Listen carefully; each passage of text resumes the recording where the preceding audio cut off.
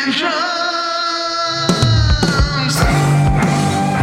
listening to the We're Talking Drums podcast with your hosts, Derek Doucette and Corey Hoffing.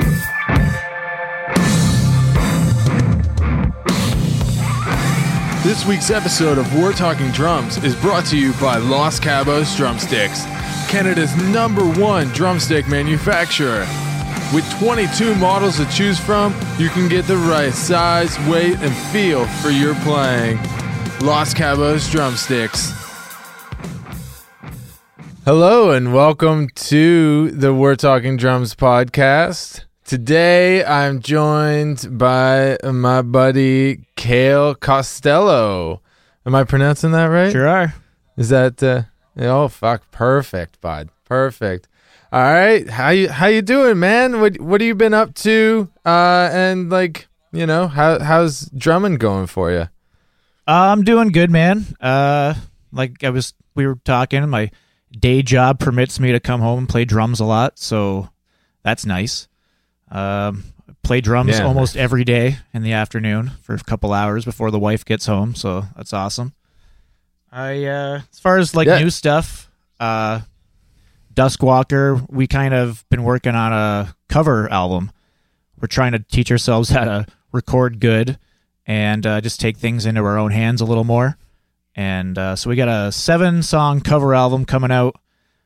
I doubt we'll press it because, you know, no one's playing shows, and to put a cover album out, you got to get the rights and stuff like that. And it just doesn't seem like economically it doesn't make any sense right now, but we will be putting it online. So I think we're going to do like a 7-week campaign where we put a song out a week and just try to ride that wave for a little while.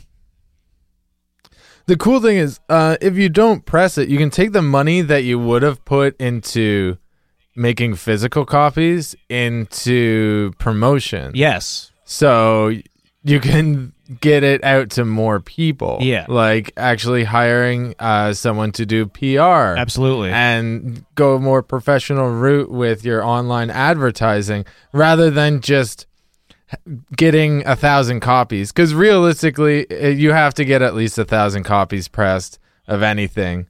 Just for the price point that these places have. Yeah. And because if not, you're throwing money out the window. And then you have 800 copies sitting underneath your bed for the next 5 years and not making you any money. So, yeah, dude, I think that's a great idea. Just, you know, especially also because it's all covers. So you have to pay for the rights of every single one of those songs on there.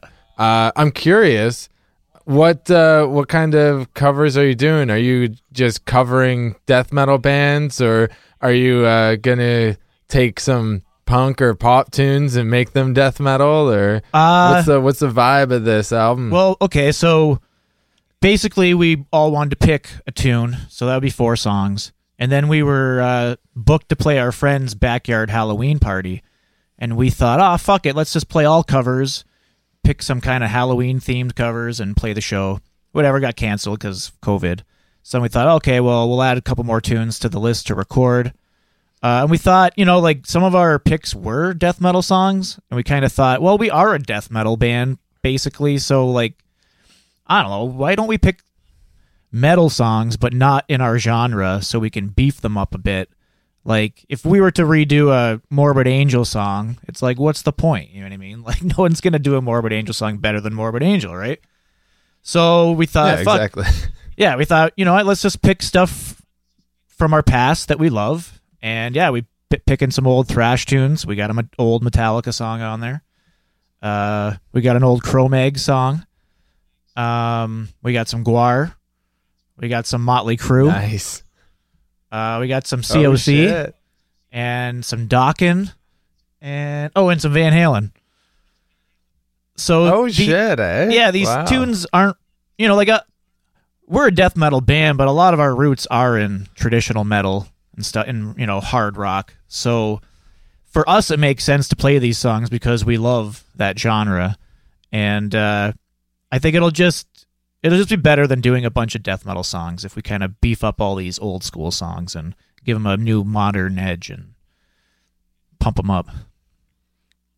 Yeah, and all these songs that have more traditional vocals, having your vocalist Joey there doing some death metal screams over them, just making them more intense and in your face. And add some blast beats in. Exactly. And, yeah, man. We want to try to get them a little more tonal. You know, we want to kind of elevate the band slightly out of the death metal realm, so it'll just show people that we are a little more well-rounded. And so Joey, he's, you know, even though he's brutal, we're kind of pushing him to use a little bit more tones in his voice. I'm trying to convince Krista from Litharo to guest on the Dokken song because I think she'd do a great job. So I need to try and convince her of that because, you know, we're not hitting those Dokken highs, so someone has to. No. Well, dude, hey, you helped them out, so why? Come on, return the favor, Krista. If you're listening, you know, come on, help your boy out here. All right. So, speaking of which, I didn't want to put her on the spot, but you know, it would be awesome if she did it. Yeah, it would. Don't worry, I'll drag her out there to do some guest vocals. It's all good. So speaking of which, though, this was a little over a year ago. Litharo's Wings of Agony EP was released that you had the pleasure of recording drums on. I did. I'd like to just like touch on that because I was the one who suggested you because I knew that you would kill it. I was playing drums for anyone out there. I was playing drums for Litharo. I did their first EP, and I was playing for I want to say like 5 bands at the time. And since they live like 45 minutes, an hour away from me, it just stopped being kind of feasible for me to jam twice a week. You can't blame me for that. Yeah. And, you know, you were the first guy in my head as soon as, like, I wanted to help them out by finding somebody to kind of continue jamming with, and I knew they were writing and wanted to do new EP. So you were the first guy that came to mind since you guys are all kind of in that Niagara region-ish area. Yeah. And I'm really glad that everything worked out, man. The record sounds fantastic. But how was it stepping in to a band kind of with knowing that you were just a session guy, knowing that you were there to pretty much just record the record, help with like the writing of the drums and everything and piecing it together, but you were just there for that. Like you weren't doing any live shows with them? No. I understand. No, so it was just focused on the album. What was that process like coming in, and have you ever done that with any other band? Okay, so first of all, it was great working with Litharo. They asked me to join, and things were going to start getting busier with Duskwalker, and for me, it's about a 40-minute drive away, too, so and at the time, I was working a lot, too. So it was hard for me to get out there. So I turned them down, and then about a month or two later, Victor called me again and said, "Are you sure?" And I said, "Okay, you know what? It sounds like you guys just need a drummer to get your album done for now, at least. I'll do your album. I can't join, but I will totally 100% put my time into making your album awesome." I said, I'll do it for free because these songs are good. They're really well written, and I can see the potential in them. So I just thought, that's just another good thing to have under my belt as a drummer. I knew they would take the time and take the care to record the rest of the album properly and to put the money into the PR and stuff like that. So I knew it was going to be something worth doing. I hadn't really done session work for a band that I didn't join. I joined Haymaker, a Hamilton hardcore band. They've been around for like over 20 years, I think. I joined them, and I did an LP with them, but or an EP, they're depending what you want to look at it. But I joined them for a little over a year, and then I played a couple shows with them and I quit. But I've never actually done an album for a band where all I had to do was the album and not have to worry about shows, which was great because I was still able to do my thing with my band and just come home and really concentrate on their music and not have to worry about learning your songs and, prepping for shows and stuff like that. I could just really concentrate on the new stuff. I had to learn a couple of the tunes you did. I think I only had to learn 2 or 3 just to show them that I could handle the style. And then from then on, we were just focusing on the new EP.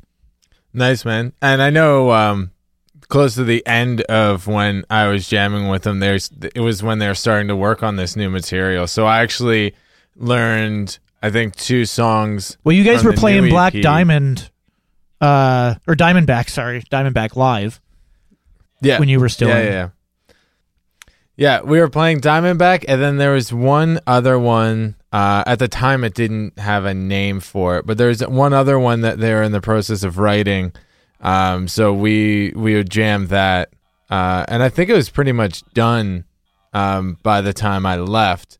But it was really cool listening to the EP after you did it, and just hearing the slight the different changes that you did compared to what I did when I was jamming with them through the same songs. It's really cool just hearing the different energies that different drummers different takes on different parts and everything like that. Even though the style was there and it's solid and everything, it's just you hear the for better or worse, the differences between styles and playing, and it was really cool. It's a lot of fun to listen to, man. Yeah, for sure. And it is cool because, we're buds, and it's kind of cool for me to come in and do something after you. You know what I mean? And now we got Duvall in there, and now he's their permanent drummer, so he's going to start playing all the stuff we did a little differently and then add his new, style to their stuff. So it's cool just to be kind of part of that. You know what I mean? Yeah, man. They're a killer band. I think one of their videos hit over 200,000 views, which is awesome for an independent band from Hamilton. And they're killing it, and hope big things for them in the future. So I think that you'll see a big rise from the shows they were playing before the pandemic to after the pandemic, right? Yeah, it won't surprise me, labels seeking them out and them getting a couple offers. They have the star power, basically. I think they keep doing what they're doing, they could get probably pretty big. I probably should have joined the band. Yeah, hindsight's 2020, right? I'm kind of thinking that now too. It's fuck, I shouldn't have left. That's the reason I started playing with them in the first place. Not only are they good friends and awesome, we would hang out and party all the time, but I just saw potential in their music. I knew that it was going to take a little bit before everything was all there, but I saw so much potential in what they're doing and drive in the musicians, which is really the only reason why I suggested you, because I wouldn't have put you into a position with a bunch of people that I didn't respect or think highly of. So even before you recommended me, I started seeing their stuff. I started seeing the video for Unleash the Beast and stuff like that, and I thought, oh shit, this band's from around here. I'm awesome. You know what I mean? It's just good to see another pro output band from around here. So they were on my radar before you recommended me, and then when you recommended me, I thought, you know what? Yeah, it's probably a good idea. Yeah, fuck it. Good times, man. So moving away from Letharo, sweet dudes. Shout out, Victor, Krista, and the crew. Great people. Yeah, and John, can't forget about John. He's the old man. I love him. I know he'd be pissy if I didn't mention him. So, but let's dive more into drumming, When you sit down at your kit, I know a lot of times after you work all day or whatever, it's hard to motivate yourself. But do you have anything to get you off your ass? If you come home, maybe you want to crack a beer, you want to, watch some TV, just relax a bit after a hard day's work. Because, we work full-time jobs, and, we're not making a full-time living at playing drums, right? But it's a massive part of our lives. So is there anything you do to motivate yourself to hop on the kit?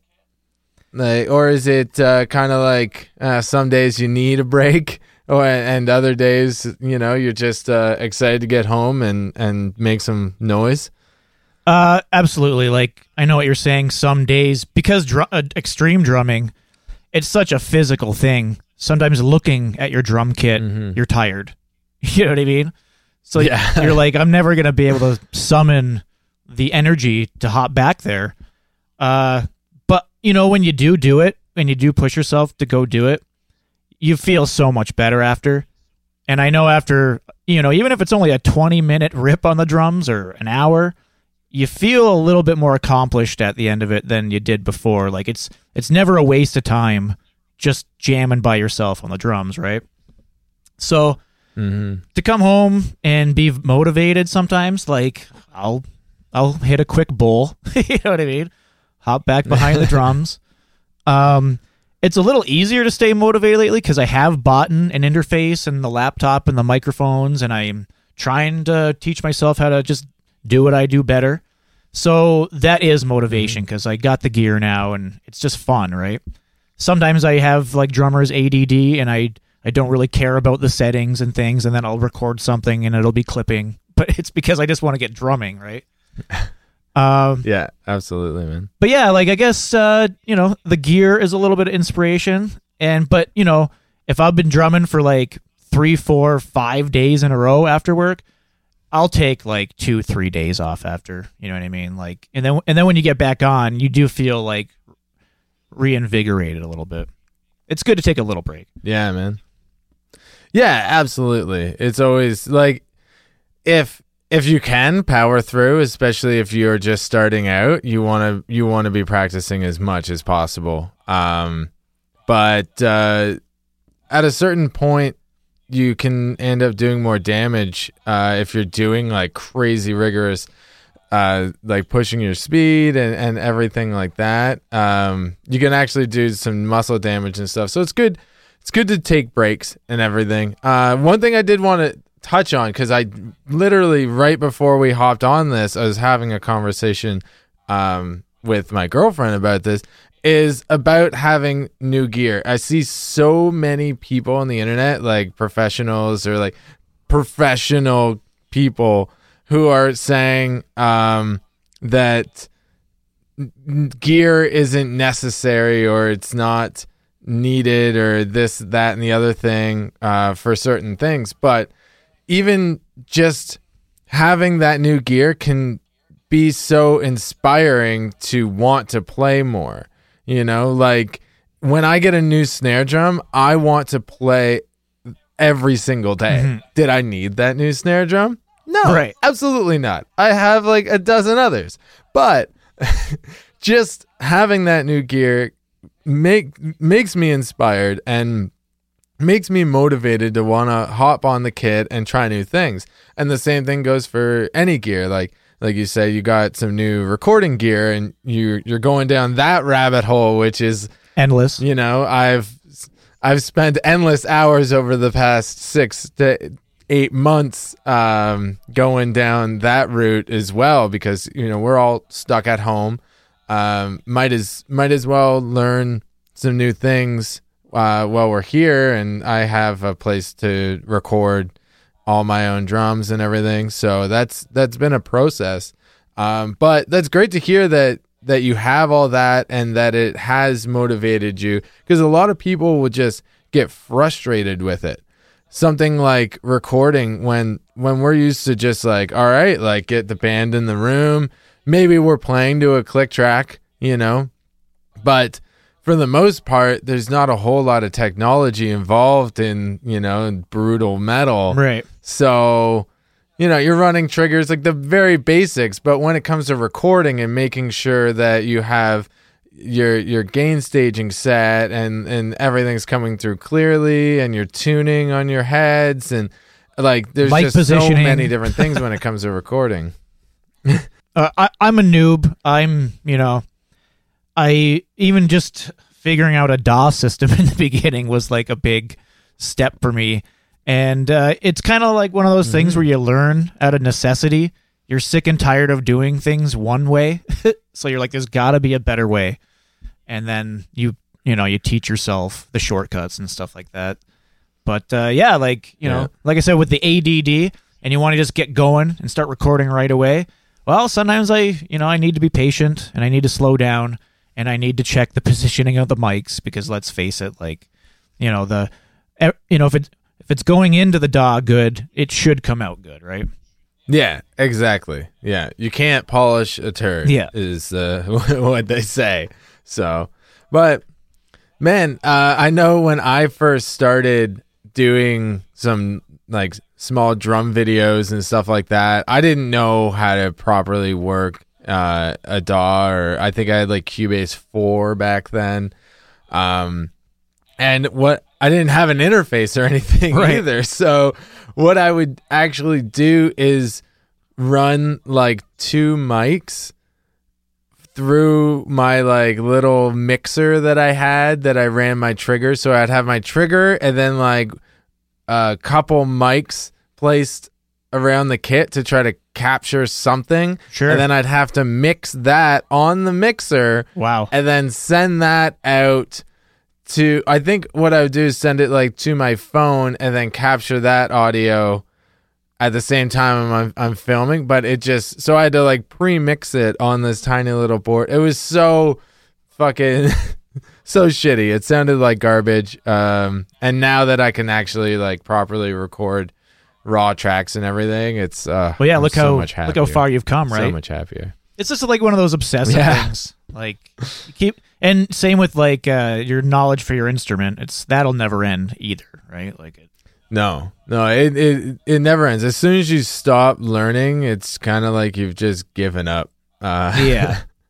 So, so when you go to practice, if you're going to be recording a video or something like that's one thing. Because I know that you're getting into doing playthrough videos and covers and all that with your new recording setup and everything. But do you do any like just like practice routines where you'll sit down and take like an hour and just focus on like your feet or your hands and try to keep, because after a little bit, I especially find is if I step away from my kit for too long, or if I don't do these exercises, that I start losing my speed and tightness, and then I'll be playing like rehearsing songs that are maybe like a more mid-tempo thing for a couple weeks, and then if I try to do something more up tempo, I'm like, oh wow, like you feel rusty. I don't have that speed anymore. Yeah, I need to sit down and do like an hour of intense exercise on speed for my feet, and then I'll be like, okay, now I'm able to do it back again. Like it comes back quicker now than it used to, like say like 5 years ago. But is there any exercise you do to kind of like keep up with your speed and tightness of when doing extreme drumming? Yeah, like I experienced the exact same thing. If I don't do a particular style for a long time, I do lose the muscle memory. And then if I notice that, well, then it comes to my attention. Then I'm like, oh, I better work on that. I would mainly say I do it mostly for my feet. I don't really do it for my hands because they can warm up pretty quick.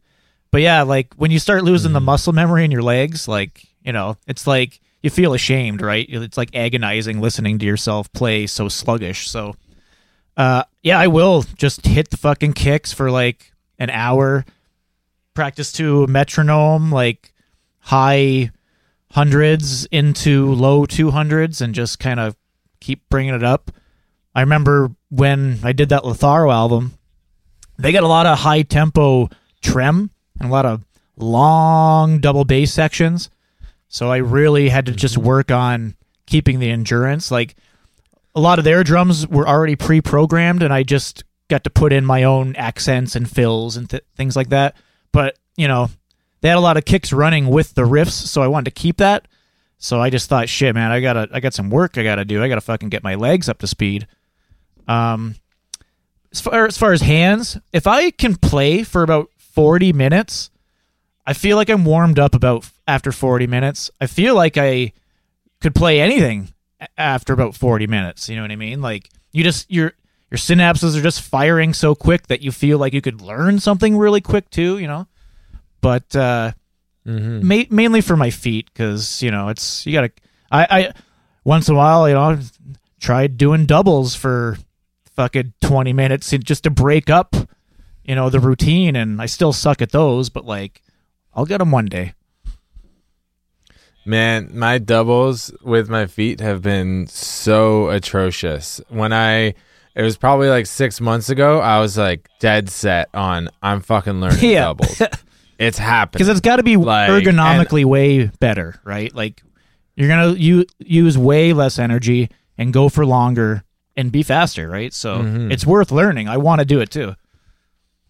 Yeah, and there was this power metal band that I was doing some audition videos for, if you will, and they just have these extremely long parts at like 220. Yeah. And I was like, man, like, I can do it.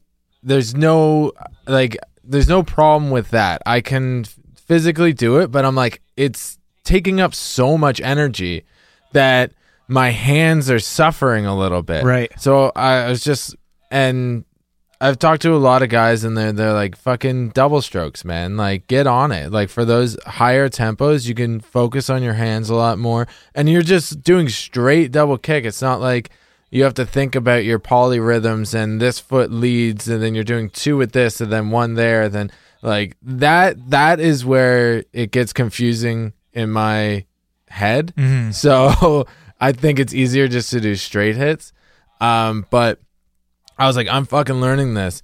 And I kind of took a break from it because I had a whole bunch of other stuff that I had to focus on.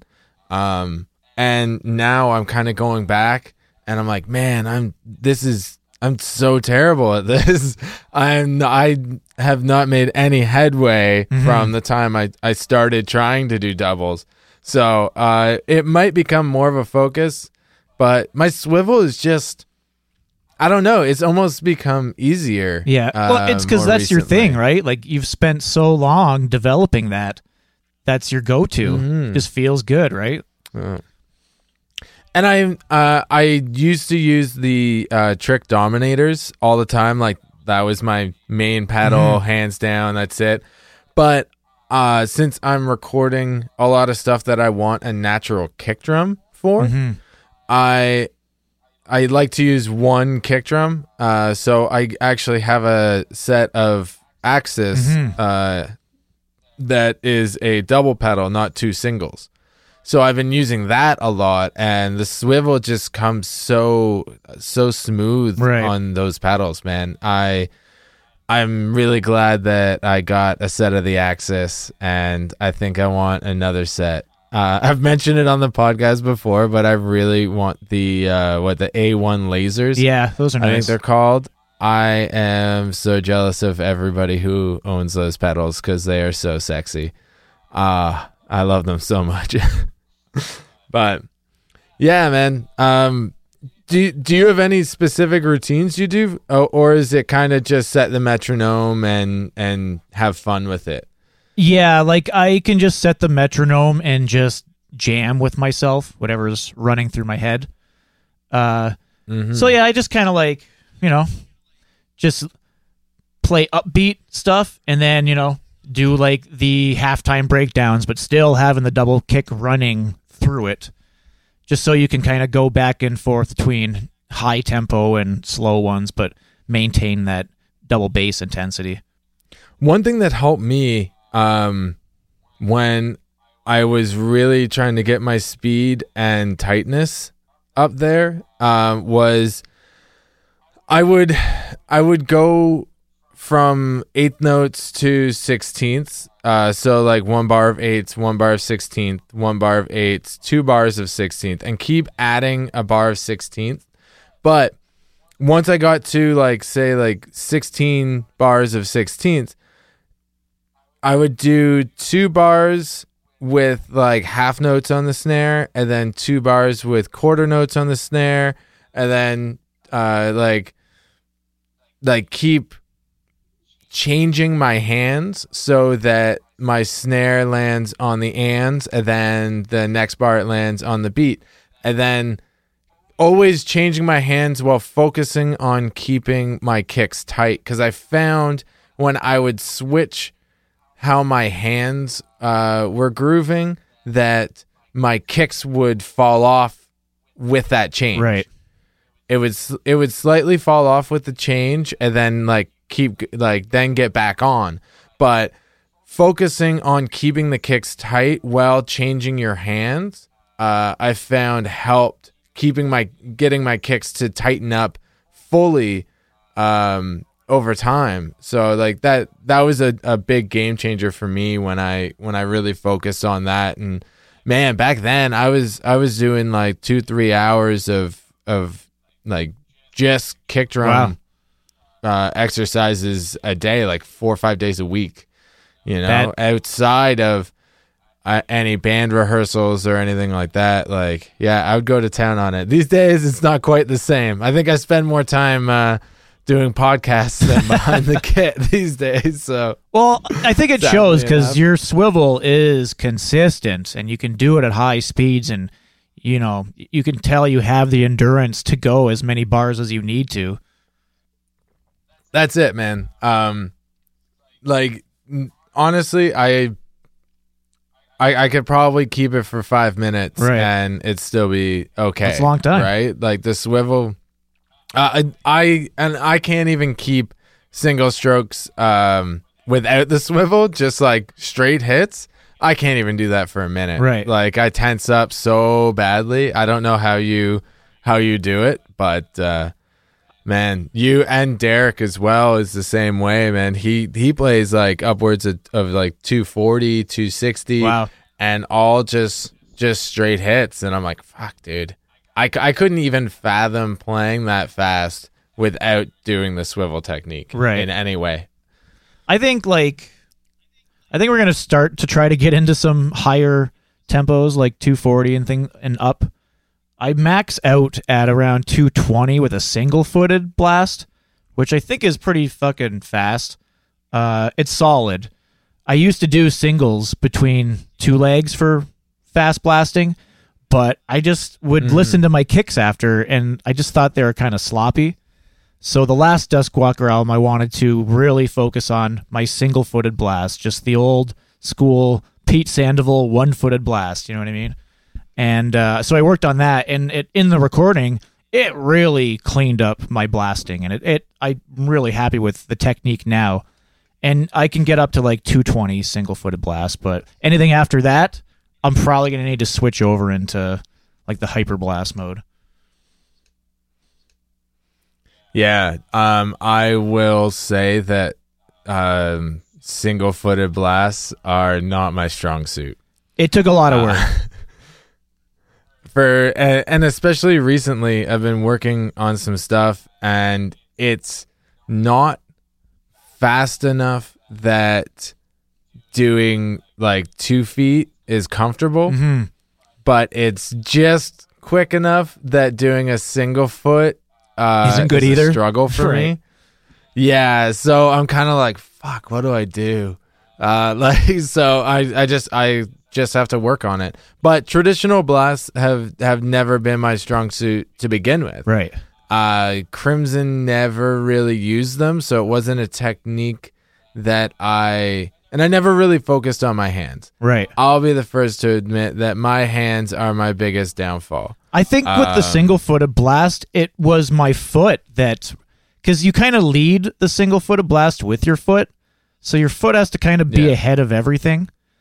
So it, like my friend Justin DePinto from Waco Jesus, he's also played with like Malevolent Creation and stuff. I texted him one time and I was like, dude, can you give me any advice for a single-footed blast? Because he's awesome at it.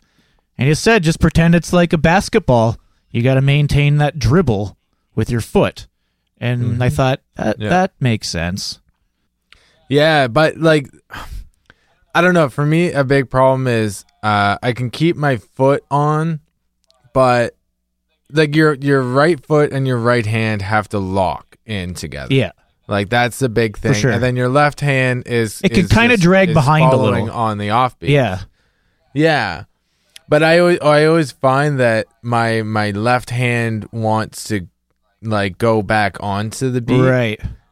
So I'm kind of like swaying like on the beat and then off the beat again. Like it's something I got to work on. Yeah, like I think a lot of people assume it's just everything at once, but it's really just the right hand and the right foot together, and then your left hand just slightly behind it, right? Yeah, it's playing on all the ands. So if you think of it like just single strokes, 16ths with your sticks, right? Yeah. But one's on the ride and one's on the snare, right? So I don't know. Hands have always been my downfall, and I've been trying to get on the practice pad just so I can focus on them a lot more.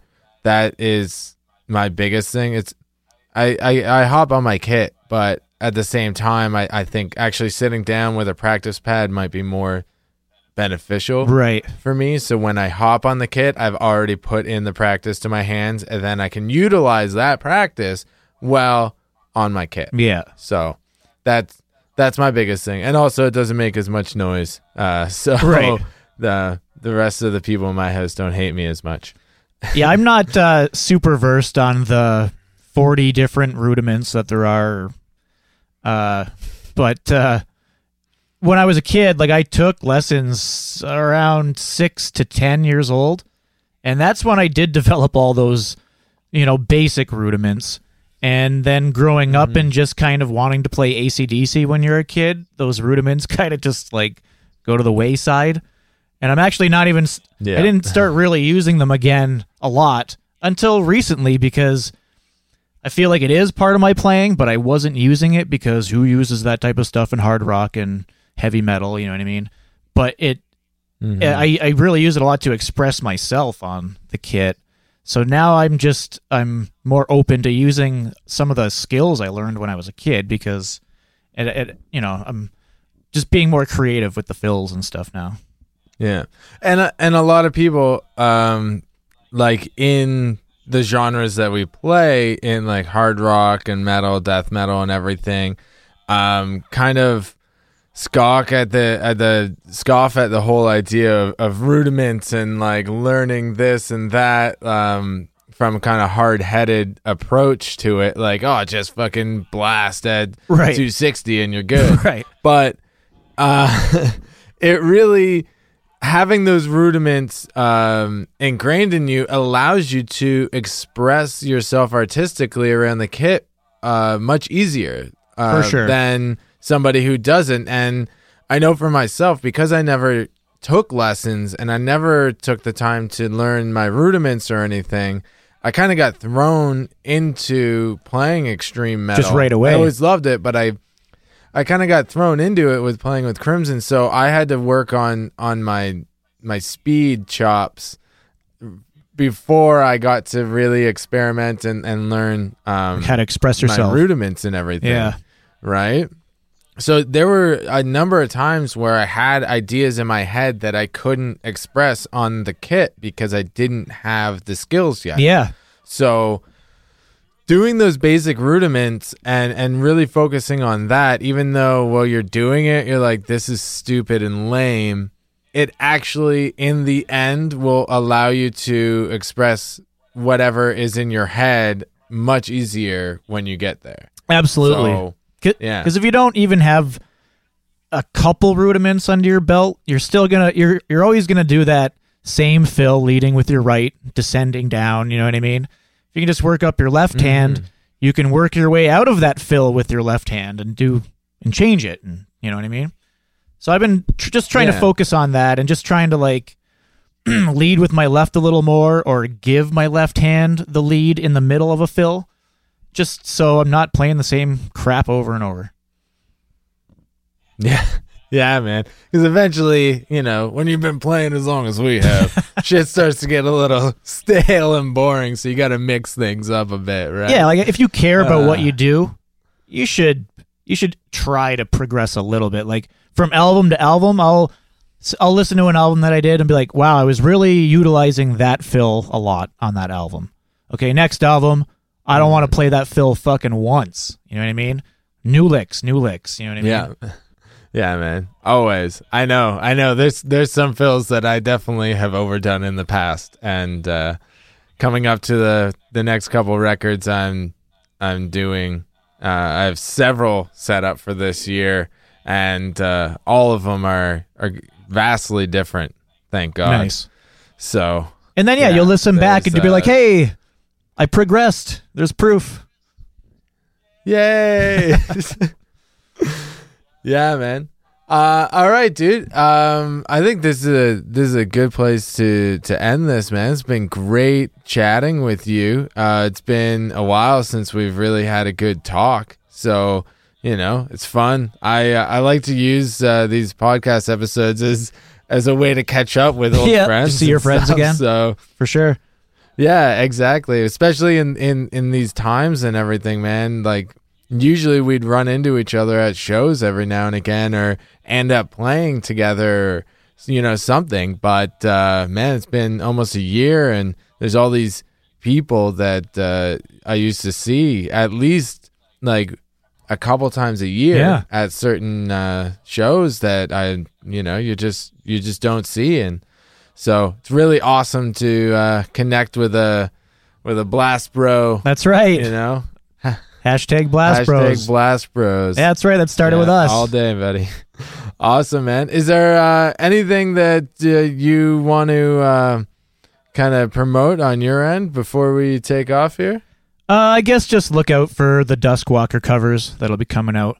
We'll probably be spamming people hard with it when it does come out. So that's about it. But I want to thank you for having me, man. I want to thank you for doing that mix on that last playthrough I did. Sounds awesome.